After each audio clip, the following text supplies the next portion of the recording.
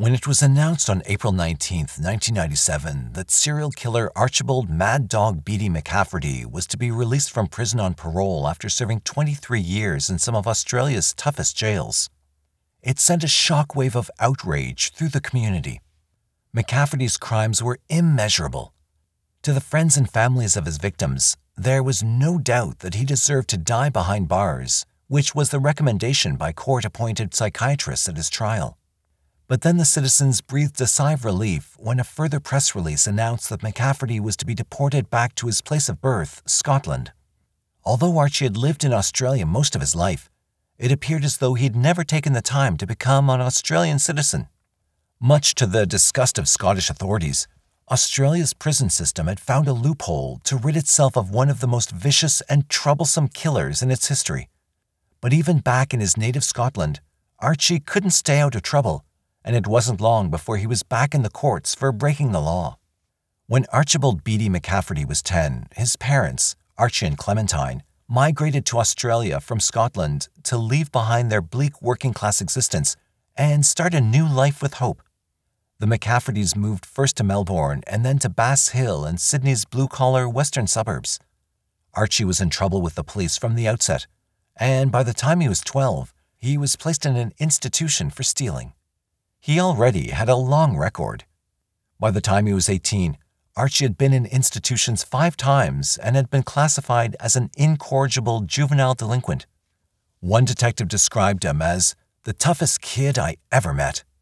At 24, he'd been in and out of jail many times and had a record of 35 convictions that included break, enter, and steal, stealing cars, larceny, assault, vagrancy, and receiving stolen goods. However, Archie McCafferty was not considered a violent criminal. His assault charges arose from fistfights with the police, but none of his other crimes involved violence. Yet Archie was obsessed with ferocity. He loved movies that overdosed on aggression and brutality. His favorites were A Clockwork Orange and The Godfather. He saw them many times over, and his favorite scene from The Godfather was the one in which Sonny Corleone was riddled with bullets at the toll gates. Though at this stage of his life, Archie was not violent toward other people, he told a psychiatrist that he enjoyed strangling chickens, dogs, and cats to see what it was like. When Archie fell in love with and married Janice Reddington in April 1972, his family prayed that he would at last settle down. The couple had met at a hotel where Janice worked part-time as a switchboard operator. The marriage was only 6 weeks old when Janice caught her husband in bed with another woman. She wasn't impressed, but Archie's response was so violent it prompted his first visit to a psychiatric hospital. After discharging himself, Archie threw away his sedatives, started drinking heavily, and took out all of his aggression on his wife. Although Janice was pregnant, Archie would repeatedly bash her when he was drunk, which was most nights. He would press his thumbs against her windpipe and only let go as she was about to lapse into unconsciousness.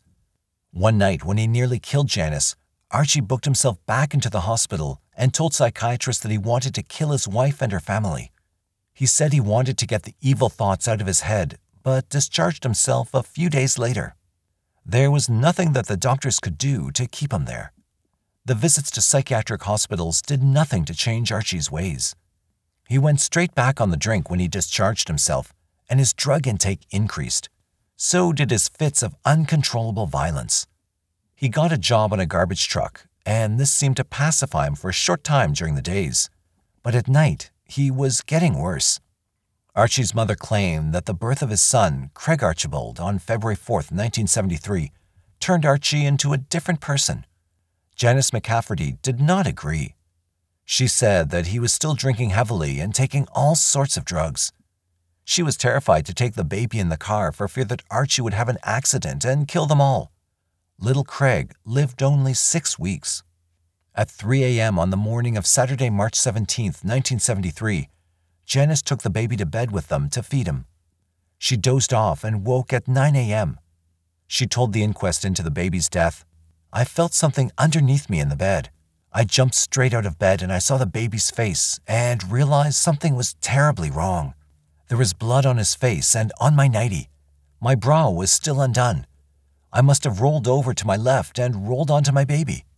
At the inquest, held on August 24, 1973, the coroner, Mr. John Dunn, said that the child had died accidentally when his mother went to sleep on top of him while breastfeeding. He completely exonerated Janice McCafferty and said, "I must say, in the interests of the welfare of the young mother, I cannot find anything to be critical of her for what happened." Archie McCafferty did not agree. He'd left Janice a week after the tragedy, and although he did not attend the inquest into his son's death, he sent a scathing letter to the coroner, accusing Janice of murdering their son. Was the death of his son all that Archie McCafferty needed to tip him over the edge? It was a question on which psychiatrists would sharply disagree. Certainly, the horror of his son's death played constantly on Archie's already troubled mind. But was it the match that had lit the fuse to the keg of dynamite that was about to explode? The first eruption occurred a week after Craig's death. The McCaffertys had a few friends over for drinks after the funeral, and when most of them had gone, Archie started playing a record called Nobody's Child in remembrance of his dead son. An argument started, and Janice McCafferty fled. Archie caught up with her hours later in Blacktown, where he accused her of killing his son. When Archie took to her with a picket fence, Janice's brother and another man stepped in and gave him a hiding. The following day, he turned up at his parents' house at Bass Hill. Badly bruised and covered in blood, he pleaded with his mother for help. She despaired at her confused son's plight and begged him to readmit himself to the hospital. That day, a family friend drove Archie to the Parramatta Psychiatric Center, where he booked himself in for treatment. This was his third self-admission in 9 months, the one that prompted hospital staff to ring the police when he checked himself out a few days later. Archie's passion was getting tattoos. Visiting the tattooist was like seeing his therapist. The tattooist knew all of Archie's innermost thoughts. Archie confided in him, sought his advice, and admired his opinions. As a result of the long hours Archie had spent having pictures put on his body, there wasn't much room left. He was covered in more than 200 of them. When police had to photograph all of Archie's identifying marks, they used many rolls of film. There were even stars tattooed on his earlobes. Like many of the others on his body, they were done with Indian ink and sewing needles while filling in the long hours in prison. Archie hated these nick or prison tattoos, and whenever he was out of prison, he got them covered with proper ones. His body's a walking advertisement of his hatred of the police. One tattoo spread across his shoulders and back says, "The man who puts another man under lock and key is not born of woman's womb." Another says, "Kill and hate cops." Archie has drawings of 2 bulldogs on his chest and 2 sharks on each shoulder. There are eyes tattooed on each of his buttocks, and the bottom half of his body is covered in drawings depicting love and sex. Archie had saved space on his chest for a special tattoo, and until his son was killed, he didn't know what that tattoo would be.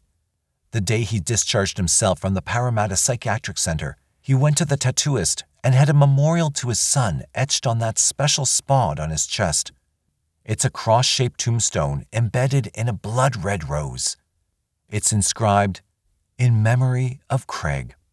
Several weeks later, Archie paid another visit to his tattooist for another special tattoo.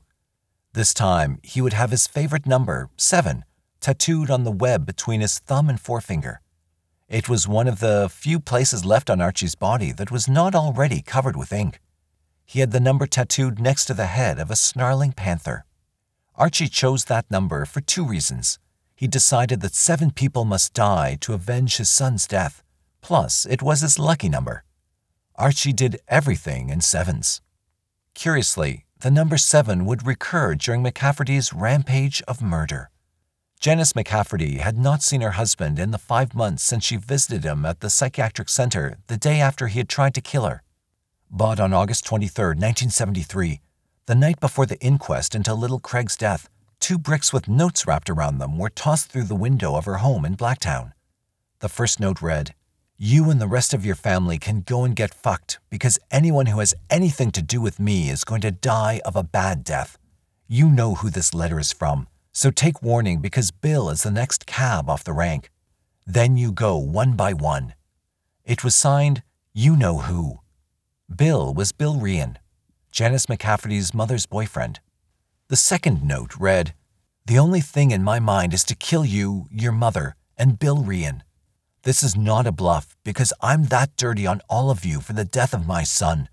But I can't let it go at that. I have a matter of a few guns, so I'm going to use them on you all for satisfaction. Beware." The following night, August 24th, the killing started. McCafferty had chosen the day carefully. It was the first day of the inquest into the death of his son.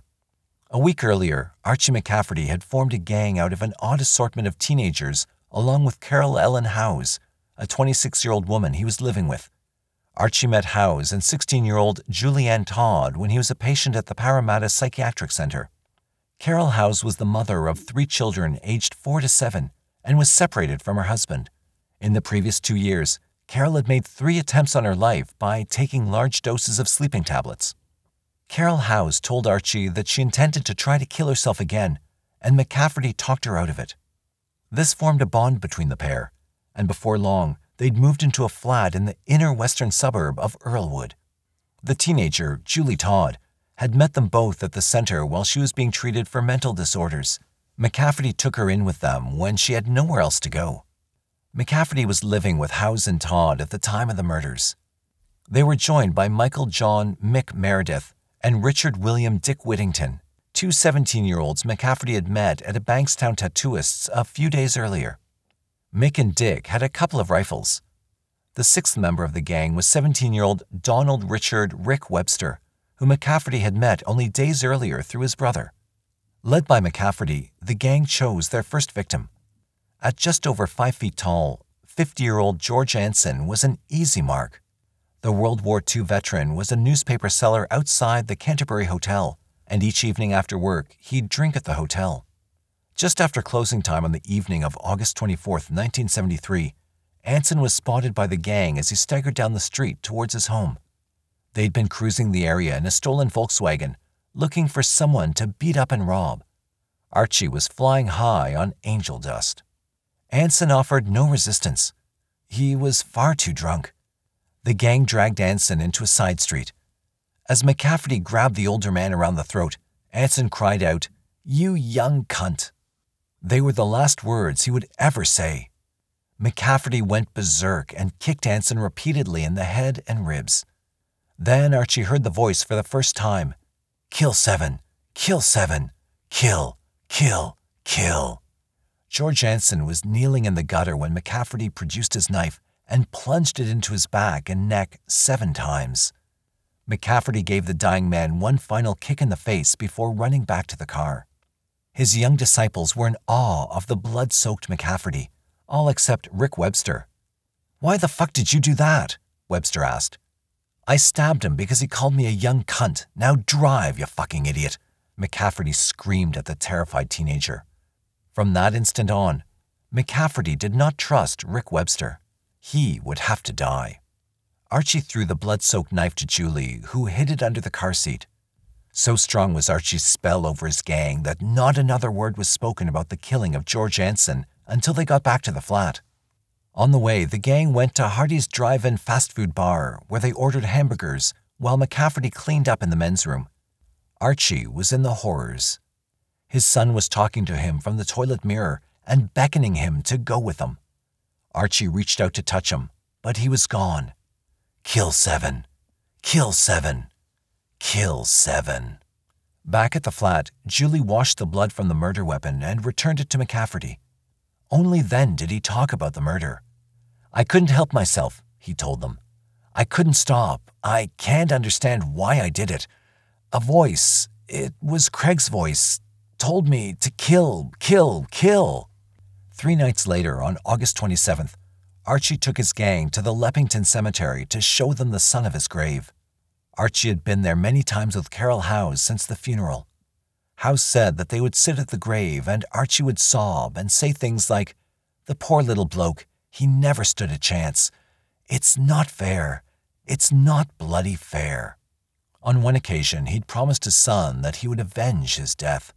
It was a cold, bleak night, and the rain came down in sheets. Small patches of fog gave the cemetery an eerier atmosphere than usual. Archie was off his face on angel dust again. Now the voice was coming from the grave. Kill 7. Kill 7. Kill 7. Archie and his gang stayed at the grave for a while and then went to a nearby hotel where they planned the night's events. All Archie wanted to do was to get back to the grave and the voice. He instructed his gang to take him back to the cemetery. Along the way, they dropped Julie Todd and Mick Meredith off to hitchhike. The plan was that as soon as a car stopped, they'd force the driver to the cemetery at gunpoint and the gang would rob him. Back at the cemetery, Archie was spinning out. He could see a bright light over his son's grave. There was a figure standing just out of the light. Archie approached the person and said, "Dad? Is that you, Dad?" Archie knew that it was his son. He had come back from the grave. "Is that you, Craig?" he asked. "Yes, Dad, it's me," the voice replied. "But, son, it can't be. You're dead." "Do you want me to come back to you, Dad?" "Of course I do, but how can you do that, son?" "You've got to do something for me, Dad. Do this thing and I'll come back to you." "Do you want me to come back to you?" Yes, more than anything in the world. I'll do anything to have you back. Anything you ask." "You must kill 7 people. As soon as you do, you can have me back. But you must kill 7 people. Kill 7. Kill 7. Kill 7. Moments later, a car pulled into the cemetery and stopped about 150 meters from the graveside. In the car were Julie Todd and Mick Meredith. They were holding 42-year-old Ronald Neil Cox at gunpoint, a miner who just finished his shift at the Oakville Colliery and was on his way home to Villawood in Sydney's western suburbs. Cox had felt sorry for the 2 kids hitchhiking in the rain and had stopped to give them a lift. It was a fatal mistake. Meredith had held a gun to his head and forced him to drive to the cemetery. McCafferty left the graveside and ran over to them. Ronald Cox was forced to lie down in the mud while McCafferty and Meredith held rifles at the back of his head. Cox begged for his life as the voices urged the murderous McCafferty on. Kill 7. Kill 7. Kill 7. The number bounced around in Archie's twisted brain. McCafferty turned to his gang and said, "I'll have to knock him. He's seen all of our faces. Mick, kill him." "What are you saying, Archie?" "Fuck you, kill him," said the demented Archie. Again, Ronald Cox begged for his life, telling him that he was the father of 7 children. Although he had no way of knowing, it was a mistake that sealed his fate. At the mention of the word 7, McCafferty and Meredith then each shot Ronald Cox through the back of the head. As they were leaving to drive to Liverpool, Archie looked over to his son's grave. The light was still shining over it, and the shadowy figure was laughing loudly. Archie burst out laughing with his son. He later told detectives that his only regret about murdering Ronald Cox was that he wasn't closer to his son's grave, so some of Cox's blood could have dripped onto the plaque. After the killing of Cox, the gang members returned to the McCafferty unit where they drank beer and watched TV, but Archie could still hear the voices telling him to kill 7, and he instructed 2 of his disciples to go and find him another victim. In the early hours of the following morning, 24-year-old driving instructor Evangelos Kolias picked up Julie Todd and Dick Whittington as they hitchhiked along Enmore Road. Once in the car, Whittington produced a .22 rifle from under his coat. They forced Kolias into the back seat and told him to lie on the floor while Julie drove the car back to the flat. McCafferty then took over. With Archie driving, the gang set off for Liverpool on the pretext of looking for a factory to rob. But they knew better that it wasn't so. They knew that Archie had murder on his mind. Kolias was told to lie low as they did not want him to see where they were going. Assured that he'd come to no harm, Kolias lay on the back floor and went to sleep. Archie's plan was to kill Evangelos Kolias, then drive his car to Blacktown and kill Janice McCafferty, her mother, and her mother's boyfriend. That would make 6. The 7th victim would be one of his own gang, Rick Webster. Archie felt that Webster was going to betray him to the police. McCafferty told Whittington to kill Kolias. Whittington wasn't sure that he could, but as Kolias woke from his nap in the back of the car, Whittington held a sawed-off .22 rifle to his head and pulled the trigger. Evangelos Kolias died instantly. "Shoot him again," urged McCafferty. Whittington put another bullet into the dead man's head. They dumped the body in a deserted street nearby. When he realized that Coleus's car didn't have enough petrol to get him to his wife's house, Archie abandoned the plan to murder Janice and her family. For that night, at least. He still intended to make them the next 3 victims. And if Rick Webster hadn't lived up to Archie's suspicions and gone to the police, there's no doubt that Archie would have killed them. The voice kept telling him to.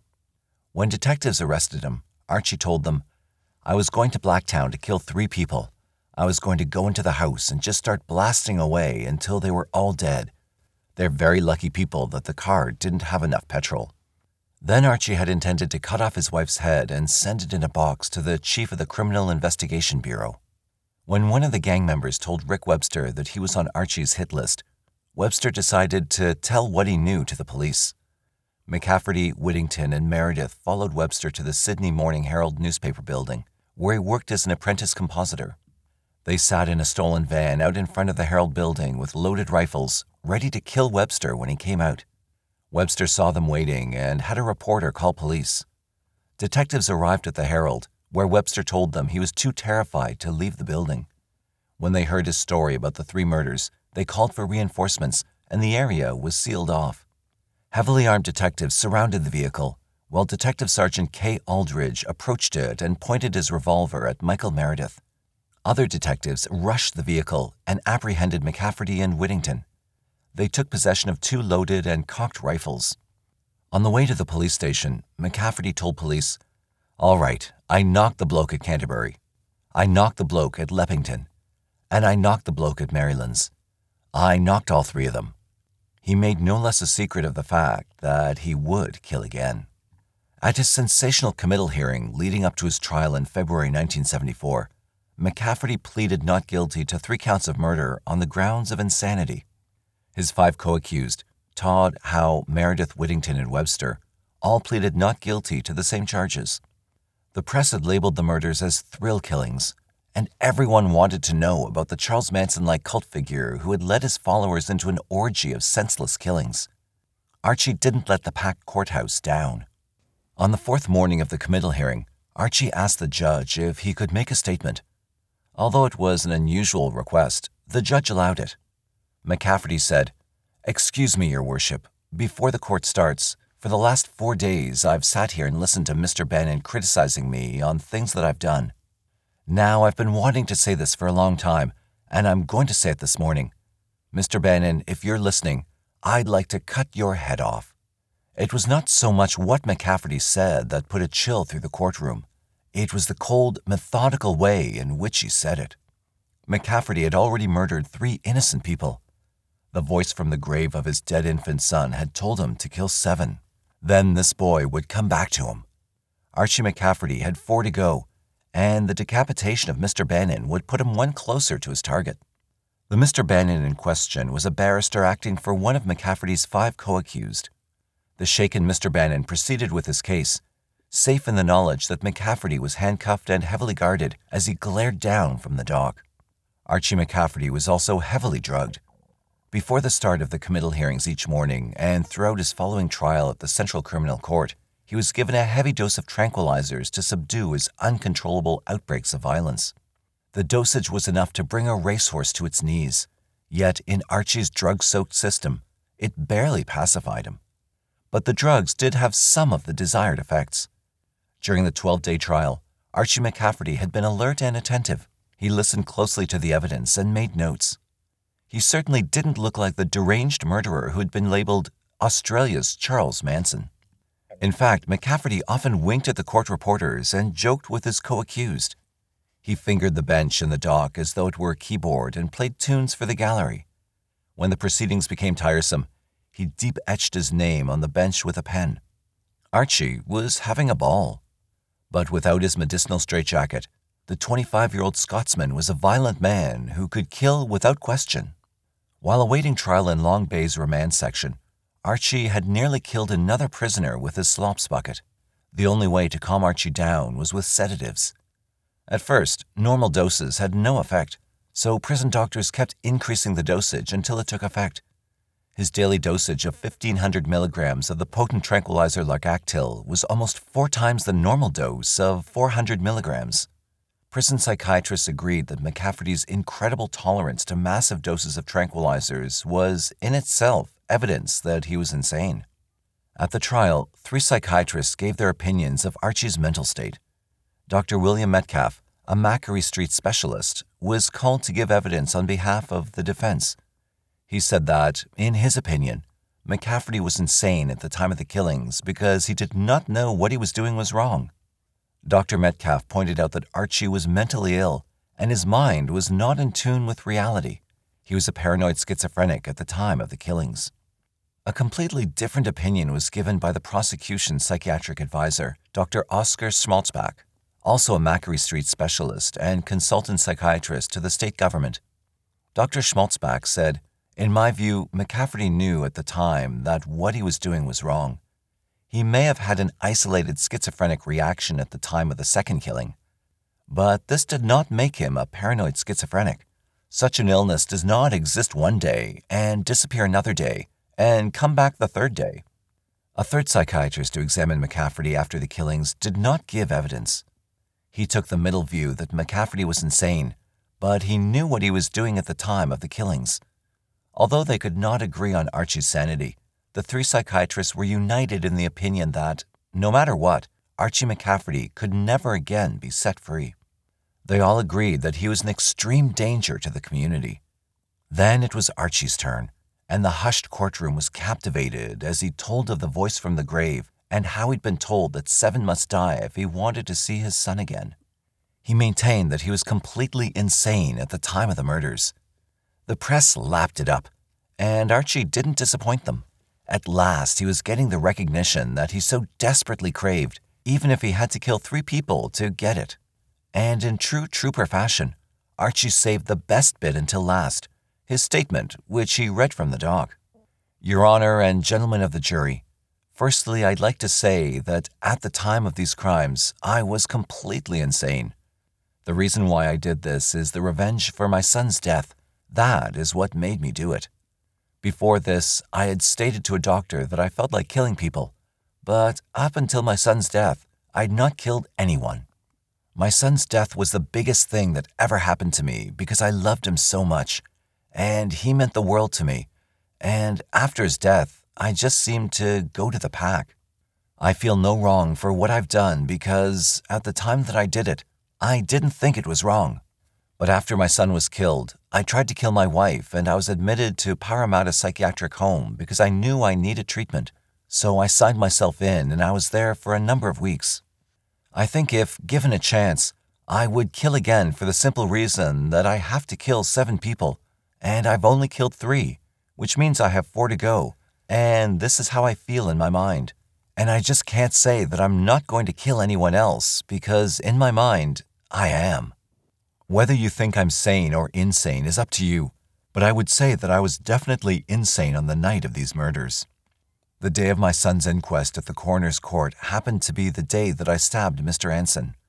The reason why I killed this man was because I heard my son's voice tell me to do so. The same with the second and third person.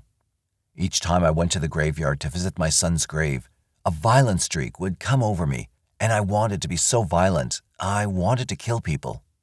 I kept hearing voices, not only my son's voice, but other voices as well, which I didn't know whose they were. On the Thursday that I was apprehended, I had every intention of killing Rick Webster as I heard the voices tell me to do so, and anyone else that the voices told me to kill, I would kill until I reached the figure 7. I still say I felt no wrong in what I've done, and I'm still willing to kill anyone else that I'm told to kill. At the time of my son's death, I took it pretty hard, and since then, I've not been the same because I loved him so much, and I believe in my own mind that my wife murdered him on purpose, and that's why I killed these men, for the revenge of my son's death. And this is the honest truth, so I hope that the jury in your honor will believe what I've said. That's it. Mick Meredith and Dick Whittington were found guilty of the murders of Ronald Cox and Evangelos Kolias, and each sentenced to 18 years in prison. Richard Webster was found guilty of the manslaughter of Cox and sentenced to 4 years in prison. Julie Todd was found guilty of murdering Coxon Colias and was sent to prison for 10 years. On May 20, 1974, she was found hanged in a bathroom at Silverwater Detention Center. She had just turned 17. Carol Howes was found not guilty on all counts. 8 months pregnant with McCafferty's child when the verdict was handed down, Howes made a passionate promise from the dock to McCafferty. "I'll wait for you, Archie," she sobbed. "No matter what, I'll always be waiting for you with our child." She immediately moved into the Blacktown house of Archie McCafferty's parents to have their grandchild. The jury chose to believe that Archie was not crazy and returned a verdict of guilty on all counts. Nobody shed a tear for the remorseless killer as the judge handed down the 3 life sentences. As he was led back to prison, McCafferty swore he would kill again. And there was no doubt in anyone's mind that, given a chance, he would. There was no such lenient sentence for Archibald Beatty McCafferty. He was sentenced to 3 terms of life imprisonment. Even as he was being led from the courtroom, he shouted that he would kill 4 more to avenge the death of his son. Archie proved to be a handful for the authorities, and he was shuffled around to the toughest jails in the state. Prison officials and psychiatrists regarded him as extremely dangerous. His one consistent and predominant thought was the killing of 4 more people. A television crew allowed into the notorious Kittingal section of Long Bay Jail interviewed Archie, who told a stunned audience that there was nothing that anyone could do to stop him from murdering another 4 people should he be let out. Placed on massive doses of tranquilizers to keep him under control, by 1978, Archie had done time in almost every maximum security prison in the state and was considered to be a jail heavy and an associate of the hardest criminals in the penal system. In April 1980, warders foiled an escape attempt by Archie at Grafton Jail. He had loosened bricks in his cell before prison officials were tipped off and his escape route was discovered. At the time, prison officers said McCafferty was probably the worst criminal in the state's jails. Police believe that Archie McCafferty was a member of the secret murder squad that was judge, jury, and executioner behind the walls of Parramatta Jail in 1981. They believe that the group was responsible for 4 murders within the prison. In September 1981, Archie was charged with the murder of Edward James Lloyd, who was stabbed to death in his cell. Archie's co-accused, Kevin Michael Gallagher, was eventually found guilty of the murder. It was proved that McCafferty was present while the murder took place, and though he strenuously denied the charges, McCafferty was found guilty of manslaughter and given a further 14 years. Archie protested vehemently against the sentence, claiming that he'd been framed. To prove it, he named those who were responsible to the authorities. Archie McCafferty automatically became an outcast within the system that had been his home for the best part of his life. He was now the biggest headache within the New South Wales penal system. For his own prediction, he was transferred from one jail to the next in search of a permanent home. In November 1981, Archie was caught red-handed in his cell with 10 foil-wrapped packages containing heroin. The judge sentenced him to another 3 years imprisonment. During 1983 and 1984, Archie was moved repeatedly between Maitland, Long Bay, and Parkley prisons under the unofficial but reprehensible practice called Shanghaiing, whereby senior prison staff were able to pass the responsibility for dealing with difficult prisoners on to others. It was noted in official records that Archie suffered fits of mental disturbance during this period, and he was said to be off his rocker. After giving further information to authorities about serious criminal conduct by various prison officers within the prison system, Archie was eventually moved to the Long Bay Witness Protection Unit in 1987. By now, a price had been placed on his head, and he was classified as a supergrass. It was in the Witness Protection Unit that Archie was revisited by delusions concerning his dead son. Prison psychiatrists put it down to the fact that he'd been sniffing solvents and petroleum and was extremely depressed by the lack of prospects for his future release. As no parole period had been given, it was clear to Archie that he would spend the rest of his life behind bars. But he kept applying for parole. In October 1991, Archie McCafferty's application for parole was heard before Mr. Justice Wood. The judge granted him a 20-year parole period dating from August 30th, 1973. Archie became eligible for release on parole on August 29th, 1993. Over the years, Archie's anger subsided until he was considered safe enough to be placed at the Barima Minimum Security Prison south of Sydney. But each year, when he applied to be released on parole, he was rejected. And so, Archie McCafferty, serial killer and arguably the most violent prisoner the Australian penal system had ever seen, became a model prisoner and, for the last 4 years of his incarceration, was allowed to visit and stay with the family of his brother and his wife and children from Friday nights to Sunday nights without supervision. This position of trust developed to the stage where Archie was allowed to leave the prison each day for 6 days a week on work release until the parole board agreed that he was indeed a changed man who was no longer a danger to society and decided that he'd be released on parole. The only condition of the parole was that Archie would be deported. When Archie heard that he was to be deported to a Scotland that he hadn't seen in almost 4 decades, and even worse, to a hostile community that wanted nothing to do with a vicious serial killer, he did everything within his limited powers to stave off the inevitable. But his pleas fell on deaf ears, and amid protests from the Scottish authorities, he was put on a plane on May 1, 1997, and sent back to his birthplace. Off the plane, back in Scotland, Archie was reunited with Mandy Queen, a woman he had married and then divorced while in jail in New South Wales. Interviewed by Australia's Current Affairs program shortly after his arrival back in Scotland, Archie told presenter Paul Berry, "I've come out of the system a good person, a changed person. I believe that people change." He then toasted his freedom with a glass of champagne with Mandy Queen and said, "This is my first drink since 1973. But now there's no need for alcohol in my life. It's a thing of the past. I don't need it." In October 1998, Archie McCafferty was put on 2 years probation after threatening to kill police officers.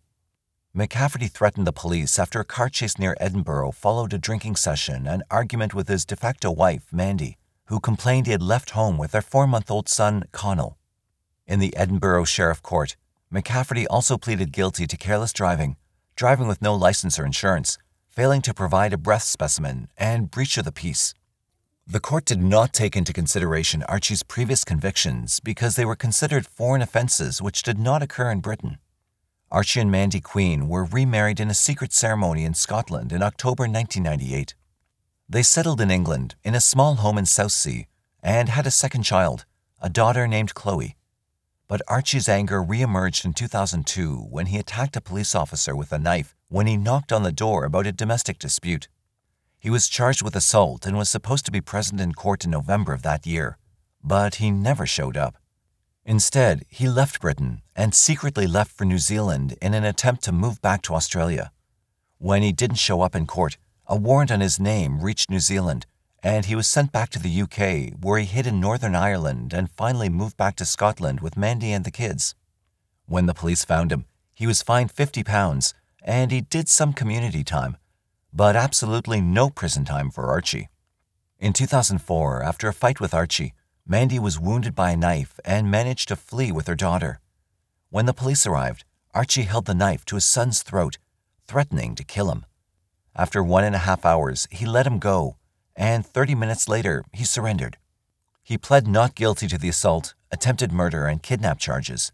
And because his murders were outside Great Britain, they would not form a path of his sentencing considerations. They gave him 6 months of jail time. Mandy moved back to Australia with her 2 kids, trying to reunite with her daughters. But unsurprisingly, her daughters didn't want anything to do with her anymore. In 2008, Archie fell in love with a woman named Shelley Love. He changed his name to James Locke to escape media attention, but his identity was revealed when he drove a stolen Volvo and was pulled over by the police. The sentence was 200 hours of community service. In 2012, he was seen working at his partner's dress shop in Edinburgh, and he lashed out at reporters trying to get a picture or ask questions. He still lives in Scotland, and he's trying to publish his book, Shall 7 Die? A book Archie wrote in prison. There are no records that the book was ever released. Archie didn't give police any headaches since his last incident. But one must wonder, shall the remaining 4 die?